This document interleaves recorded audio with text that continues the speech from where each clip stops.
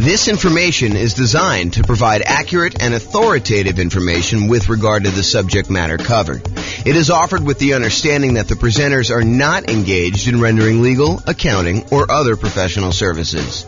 If legal advice or other expert advice is required, the services of a competent professional should be sought.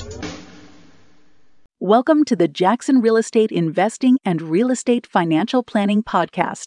Learn all about investing in real estate in Jackson, Mississippi, with a combination of real estate financial planning and modeling with numbers specific to Jackson, plus syndicated, more generalized recordings of live and pre-recorded real estate investing classes. Not all of them specific to Jackson. Be sure to stay tuned after the podcast for a message from our sponsors. Well, good morning and welcome, everyone. I am your host, James Orr, and this is a new class in a new series that we're doing on the risks of investing in real estate, the dangers, warning, be careful, all that sort of stuff. So really what we're talking about today is we're going to start with looking at the insurable risks when investing in real estate, the things that we can actually get a third party to take on liability on our behalf in exchange for a little bit of money. And we'll cover some of the other risks we have with real estate in some other classes in this series. But today we're primarily focused in on those insurable risks that we've got. So here's a quote. This is George S. Patton, the famous, I guess he was a general in, I believe it was World War, I don't know if that was 1 or 2. Anyway, he was a famous general. And so here's the quote. It says, "The time to take counsel of your fears is before you make an important battle decision. That's the time to listen to every fear you can imagine. When you have collected all the facts and fears and made your decision, turn off all your fears and go ahead." So what I think he's talking about here is, hey, before we go and make a decision in life, real estate investing decision or whatever it is important for us to evaluate all the different things that we are afraid of, all the different fears we have, all the things that can go wrong, all the dangers, all the risks, all the things that could go not our way, that could cause us to lose our investment, could cause us to lose money, could cause us to not achieve our goals, our financial independence goals, or our net worth goals, or whatever it is. The time to evaluate all that is before we make an important decision, before we decide to move forward. That's the time to listen to the fear and to evaluate it all. And then once we've collected all that, then make your decision and turn off all the fears and go ahead. So what are your fears related to investing in real estate? And we're going to go over those in this series of classes. But today, I'm primarily going to focus in on the risks that are insurable, the fears you have about things going wrong with a property that you may not want to be super afraid of because they could be easily covered. They could be easily taken care of by someone else by paying them a little money. I want to talk about this idea of risk, and specifically, I'm going to talk to you about this idea of a risk matrix. So if you imagine for a minute that there are things that can happen in life that happen super frequently, like, you are much more likely to see this, like an issue going on with the tenant paying late. I mean, I think that's a relatively likely sort of thing, right? The tenant paying late. And honestly, the tenant paying late on a severity scale, yeah, it's not ideal, but as long as we have proper reserves, it's really not that severe. It's not like the end of the world. It's not going to, them being late one time is not going to derail us from achieving our goal. So there's a likelihood component, how frequently things happen, and then a severity component, how severe it is, how far of a setback, how large of a dollar amount are we talking about, how large of a dollar amount that's going to impact us. So things that don't happen very frequently and things that are very low severity, low dollar amount sort of things, we consider those to be low risk. In this case, we're going to call that 1. If we're kind of looking at this matrix of likelihood or frequency on the left side and then severity along the top. And then you can see that we multiply these together and we get like a numerical measurement. So a severity of 1 and a likelihood or frequency of 1 gives you a low risk of 1. If the severity increases, but it's still very likely, it might be a kind of risk measurement of 2, because it's a 2 on severity and a likelihood of 1. If something is still, not very likely at all, and it happens here where you have medium 3, then that becomes a severity of 3, where it becomes really expensive for us, but it doesn't happen very often. Then you've got stuff where it's increasingly likely, where this was low likelihood, this was medium likelihood, and this was high likelihood, and you can see how the risk kind of grows there. Really, the danger zone, the highest risk for us, are things that are very likely to happen and very severe when they do. That's risk number 9 here.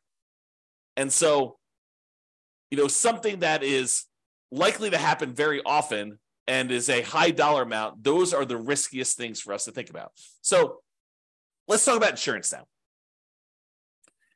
You could pay money to a third party to take on some risks on your behalf when investing in real estate. These can be risks where they happen infrequently, but can be very expensive when they do happen. For example, your house burning down. Is it possible you could have a house completely burned down? Yes, absolutely 100%. Is it really expensive if you have an entire house burned to the ground? Not just like a small kitchen fire or something like that, but where the whole house burns to the ground and it's a pile of ashes and rubble at the very end. Yeah, it's really expensive to do that. And what if you owed, 80% of what the property was worth when that happened? Not only would you have to pay back the loan on the property, but now you'd also have to rebuild the property if you didn't have insurance. But there are companies, insurance companies, who are willing to accept your payments to protect you in case that unlikely event happens and you have a catastrophic loss, or if you even have a small loss, right? They'll cover small fires, but they'll also cover these large fires. And the way that they can do that is they can look at the overall risk profile of what are the chances of a house burning down. And they can look at that across lots and lots and lots of properties. For you, if you were looking at this, you might say to yourself, okay, look, I got one property. If this thing burns down, that's going to be really ugly for me. Yeah, it's a low probability thing, but if it happens, it's going to cost me hundreds of thousands of dollars to replace this thing. So you have something that is not likely to happen, but if it does happen to you, it's catastrophic. Or what you could do is you could say, look, I'm going to pay this third-party insurance company, and they're going to have, hundreds or thousands of other people paying into this pile of money as well. They're going to take off some profit for running the business of the insurance business, to pay the salespeople in order to sell the insurance, to pay people to kind of manage and oversee the administration of the insurance policies, and then to pay, people to process claims and to, in some cases, fight claims if they think that there's fraud going on or questionable activities. So they're going to have all those operating costs that they're going to take out of there. But then they have a pool of money where if one of the hundreds or thousands of people that they're collecting money from have a fire, some infrequent events, they can take that big pool of money that everyone is paying into, and they could actually pay to have that property replaced. And because each individual's person's chance of having a fire is really, really low, but over 1,000 properties, it is a higher chance that there is going to be a fire on one of those 1,000 properties, they are likely to pay out a bunch of money on that thing. And that's how that works. Okay. So getting back to insurance. So it's not likely to happen if it happens infrequently, but if it does happen, it's really, really ugly, like that fire. But for a small fee, you can pay someone else to aggregate this risk, as we described with the insurance company. So for a relatively small fee, they can insure you against loss and make a profit, because it's not just about them covering your loss. They have to be in business to make money to pay the people that work for the insurance company to do that. Now, if you had a large enough number of properties yourself, you could technically self-insure, right? Or you could self-insure with one property, but it may not be prudent for you to do so. But imagine for a minute that instead of the insurance company collecting premiums from 1,000 different people, because they have 1,000 different properties spread out across a different city or different state or different country, so they have some risk where it's not going to be like, a forest fire where all the houses in a certain area get burned down. It's not like you've got 1,000 units all in one spot.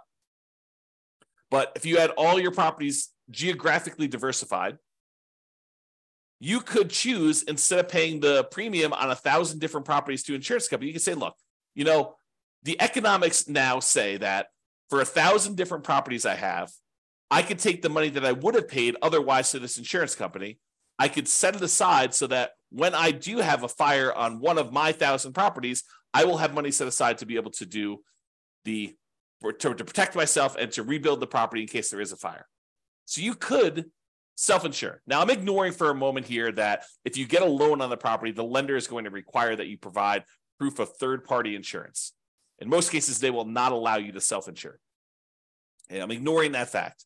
But if you have all these properties free and clear, if you have 1,000 properties free and clear, you could choose to self-insure. You could choose to be the one that sets aside all the money that you would have otherwise been paying for a premium, and then use that when you have fires in your properties or other events. I mean, we're using fire as an example here. Okay. So that is the idea. Instead of doing it and saving the money yourself, which you should be doing even if you decide not to pay a third-party insurance company. It's not like you save all that money. You save some of it. You save some of the profit that you'd otherwise be paying the insurance company. But then you have to take on that role. You have to kind of put the money aside, invest the money, have it in a safe, secure spot where it's available. If you have an emergency, you need to manage that oversight. You need to make sure that you take care of estimating the amount you should be setting aside and coordinating all that stuff. So you don't actually get rid of those roles. You would have to provide those yourself if you decide to self-insure. Or you could pay an insurance company and all those roles are taken care of for you by a team of people that are doing this. Okay? There we go. So let's talk about what the insurable risks are. So these are the most common insured risks. We mentioned one already, the risk of fire. So some people are concerned, what happens if I buy a rental property and the house burns down? Well, you could buy insurance where the insurance company will cover you in case you have a fire on the property. And it's relatively inexpensive. For the fact that you could have to replace a $400,000 property, you might be able to get fire insurance for, $1,200 a year. It's going to vary a little bit depending on market and what else they're covering and things like that. But they can insure you in case your entire property burns down for about $1,200 a year. The chance of it happening is low, but when it does happen, the chance of a large payout is definitely there. They could have to spend, more than the amount of money than they collected in order to deal with your fire. Similarly, lightning damage. That's another commonly insured one where they will cover damage caused by lightning. Or another commonly insured one is hail damage, where you have hail coming down and it damages your roof, it reduces the lifespan of your roof, or damages the paint, or breaks windows, or breaks plastic, or damages wood on your property. You can have severe hail damage, and you can have that covered by an insurance company. Insurance companies will often also cover theft. So someone stealing something from your house, taking something off of your house, or, cutting your air conditioning unit and actually walking away with it. They can cover things like that where you will be covered for those sort of things. So if you're concerned about, what if someone comes and steals my air conditioning unit, you can get insurance for that. And the point I think I'm trying to make with some of these insured ones are, there are legit things to be concerned about when you invest in, honestly, with anything. In life, there's risk, right? So there are true risks, and no matter what we do, we choose to take on additional risks when we invest in real estate, just like we would choose to take on additional risk if we took our money and invested in stocks or bonds or crypto or Beanie Babies, or decided to start a business, or we hid the money under a mattress. Like, everything we do has some type of associated risk.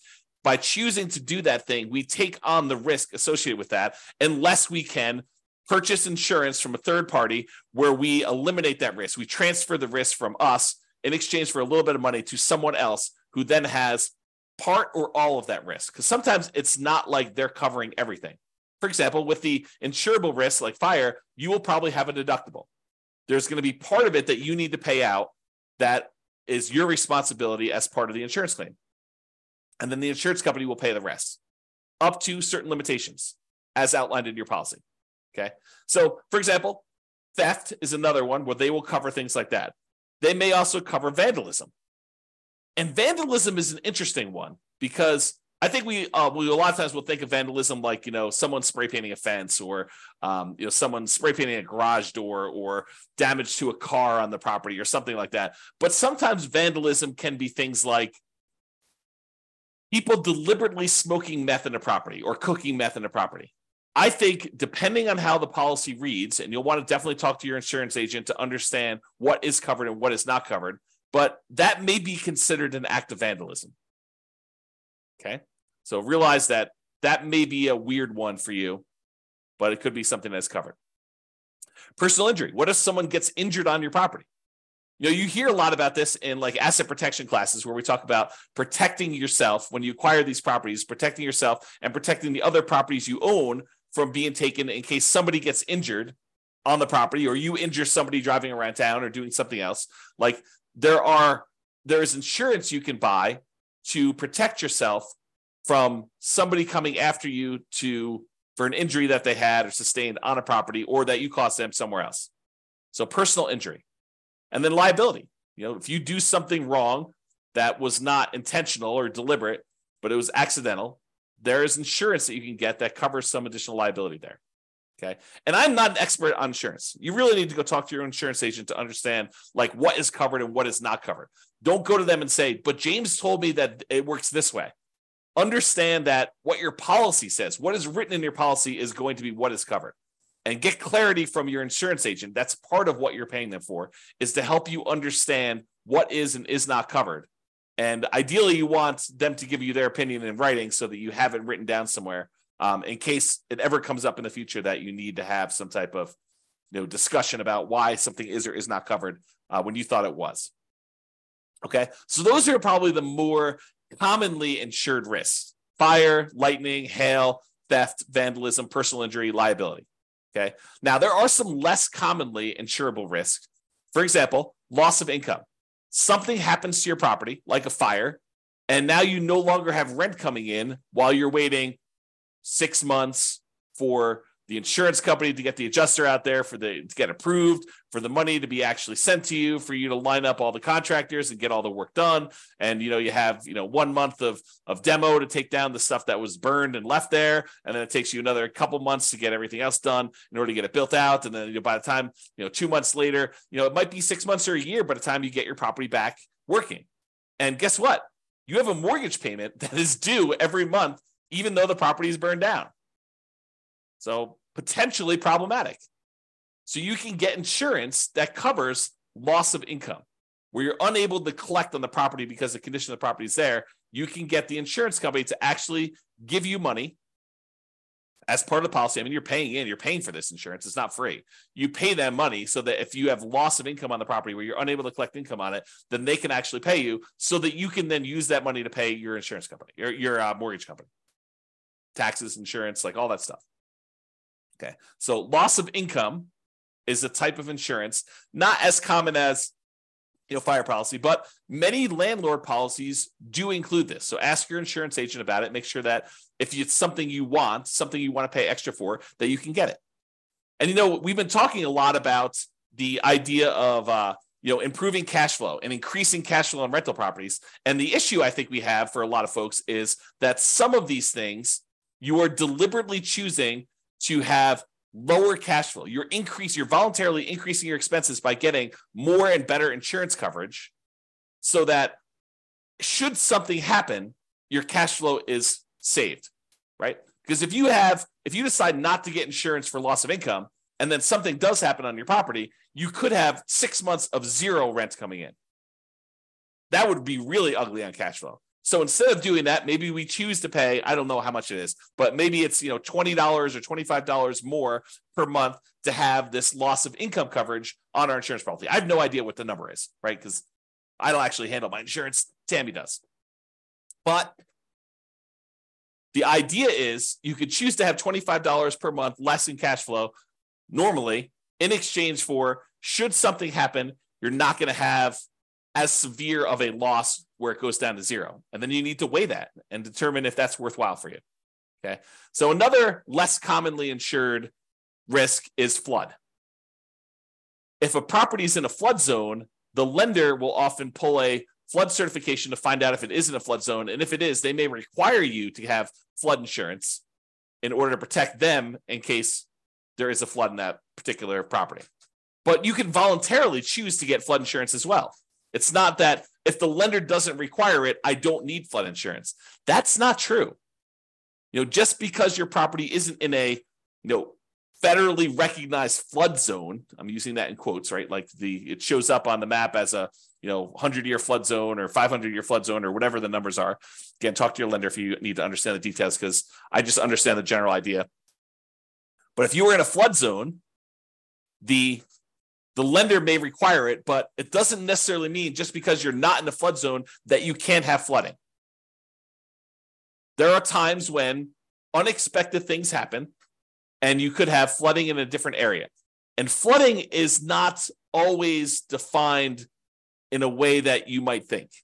It could be water running horizontally in some form or another. So, imagine you have something happen to a house next door and, it over time kind of like has this major problem. And then there's a massive release of water from that thing, like a pool or something. And then that pool actually floods into your yard and there's horizontally moving water. That could be considered flood. You'd have to read the definition and understand what is covered and what is not covered. It's not necessarily water from a river that is overflowing. So realize you can get that as a separate policy. It is not only when it's required by the lender that you have to get it. You can choose to purchase flood insurance separately. Some other less commonly insured ones, earthquakes. In some markets, that's really important. Where we live, hardly anyone gets any earthquake insurance. Hurricanes or tornadoes. Don't get a lot of hurricanes around here, but in a lot of markets, you get hurricanes. And tornadoes, probably get some tornadoes here, especially on the plains. But you could purchase those as additional insurance. You can get insurance to cover if somebody cooks or smokes meth in your property. And you can test the property for meth before you make your purchase. And you could test it after each tenant moves out. Now, is it practical to do that? What's the cost of a meth test? To get an industrial hygienist in there in order to test to see if there's meth showing up in the property. I don't know. Could be a couple $100, could be $1,000, could be $2,000. Depends on the type of test and what they're doing there. So is it practical to do that after every tenant moves out? Probably not, but maybe in your market, maybe for the types of properties you're doing. But what are you going to do if it does test positive? You're going to keep their, $800, $1,200, $2,000, $3,000 security deposit? Might not be enough to cover you for the meth there. So may want to make sure that if you're concerned about that you can get insurance and that it does cover that. Now, does every insurance company have to offer you all these insurance policies? Do they have to insure things like fire? No, but I think most of them will. Do they all have to cover things like meth? No. Can you possibly purchase additional coverage for things like meth? Yes. Might you need to go to a additional third-party insurance company to get that additional coverage for meth? Maybe. And you can get the last of the less commonly insured things are rent guarantees. So you can purchase, if you're paranoid, you're like, look, I want to invest in real estate, but I'm really, really nervous that my tenant is not going to pay rent. That they're going to lose their job and they're going to be unable to pay. You can technically go purchase rent guarantee insurance, where it guarantees you rent if the tenant doesn't pay. So you can go and do that. You can purchase that. It comes at a cost. So realize that there'll be a fee for doing that. So you're going to give up cash flow elsewhere in exchange for having that rent guarantee. I think a lot of landlords, a lot of real estate investors will choose to forego rent guarantee insurance and instead decide to set aside some money, mentally or otherwise, in the form of reserves in case a tenant doesn't pay rent. But you can get that insurance. All right, let's do a brief discussion on deductible size. First, let's talk about what a deductible is. A deductible is the amount of money you're responsible for before the insurance kicks in. So let's say your deductible on hail damage is $2,000. Basically, if there's less than $2,000 worth of hail damage, you're paying that claim. So you make a claim with your insurance company, they send an adjuster out, they say, look, the total amount of damage is $1,800, your deductible is $2,000, so you're responsible for this $1,800. Okay. And you pay a certain dollar amount for the insurance and that deductible amount. If you decide, look, I want to have a $500 deductible, they'll say, sure, we'll allow you to do a $500 deductible, but then the insurance cost, the amount of the premiums you're going to pay in order to get that insurance will be higher than someone with a $2,000 deductible. Or you could say, look, I want a $10,000 deductible. I will cover everything up to the first $10K, but after that, I want you to come in. The insurance company say, that sounds great because we're much more likely to see these small amount claims. So if you want to do one where you pay the first $10,000 and then we only cover after that, we will let the premium be much lower. You will have to pay in less in premium in order to do that. So it's this balancing act between how much you willingly have as a deductible versus how much you're paying on premium and how much that's impacting cash flow. And they both impact cash flow, right? Because if you have a small claim, let's say it's that $1,800 worth of hail damage, if you have to pay that $1,800 out because you set your deductible at $2,000, well, now that $1,800 is an expense, so you've reduced your cash flow by that. But maybe in order to reduce your deductible to $1,000, it costs you, $30 a month in order to have that lower deductible with your current insurance coverage. So you choose to have $30 per month, less cash flow, or at some point you might have to pay that $1,800, or that's really the difference. If it went down to $500, be $1,300 difference or whatever it was. Okay. So if your risk tolerance is very, very low, you could choose to keep your insurance deductible very, very low. You could say, look, I don't want any surprises. I want my deductible to be $500. And if something is less than $500, I'll take care of that. But if it's over $500, then I want to make a claim and I want the insurance company to pay for that, anything over the $500 costs. Okay. So then if you have a claim, you need to come out of pocket very little. However, your insurance premium will be much higher, which will impact your cash flow. And if you're making lots of claims, you will have higher premiums and may not have as many choices for insurance companies if they opt not to renew you or decline you for coverage because of the number of claims and the types of claims you're making, right? The insurance company is in the business of making money.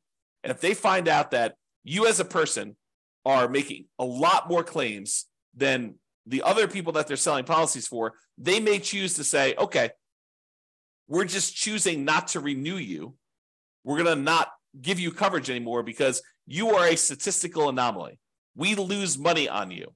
And I think they expect to, have payouts over the aggregate. But if they look at you and they're like, hey, look, this person made 3 times as many claims on one house as the average number of people in our rest of our pool of people, they may choose to say, we just don't want to insure you anymore because we don't want to have that exposure. Okay. So if you're making lots of claims, a lot of times the insurance company says, okay, we're going to charge you higher premiums. And maybe they even say, we're not going to insure you at all anymore. Go find insurance somewhere else. Okay. Now, my personal preference, and you can do whatever you want, my personal preference is to partially self-insure by having a much higher deductible, lower insurance premiums, and paying for the smaller claims out of pocket. So my preference is I want to have higher deductibles. If a little thing comes up, I'm not going to make a claim to the insurance company. I think of insurance as more of a catastrophic. If major stuff happens, then I want them to come in and I want them to pay for stuff. I'm not going to usually make a claim. Like if we had a hail damage one for $1,800 and my deductible is $1,500, I am not making a claim for them to pay $300. I don't want to have that as a claim on there. I'm just going to cover it. And my general rule of thumb is I want to see the amount the insurance company, 2 or 3 times the deductible amount. So if it's $3,000 worth of hail damage and my deductible is $1,500, then maybe I'm making a claim. More likely I want to see it even higher than that. I want to see the total amount of damage is $4,500 and my claim is my deductible is $1,500. And that's sort of like the 2 to 3 times the deductible amount. And there are lots of exceptions to this rule, right? I think, it doesn't have to be 2 to 3 times if we're talking, I guess it would be that with the deductible size, but, are we talking like, $50,000 size? Maybe I do choose to do it when it's not 2 times in. So there are lots of exceptions. So be prepared if you do that to pay 2 or 3 times your deductible amount for repairs. So you shouldn't be thinking to yourself, okay, well, as long as I have $1,500 set aside for my deductible, then I'm good to go. There's some people that think, the amount that they should have in reserves is related to the size of the deductible on the property. I don't think that's true because these are not the only risks you have. Insurable risks are just one of the risks we have when we buy rental properties, which we'll cover in future classes. Okay, so that's it. That's the discussion on insurable risks when investing in real estate. So in conclusion, life has risk. We have risks we face every day. Getting up, driving in the car, going on the subway, walking around, eating certain foods, being in relationships with other humans. Like there are risks in everything that we do. When you choose to invest in real estate, you choose to take on additional risk. Just like if you chose to skydive or you chose to invest in stocks or you chose to invest in bonds, those all have additional risks associated with that particular activity or investing type. Okay. You can shift the risk from yourself to someone else by paying a premium. That's what insurance is.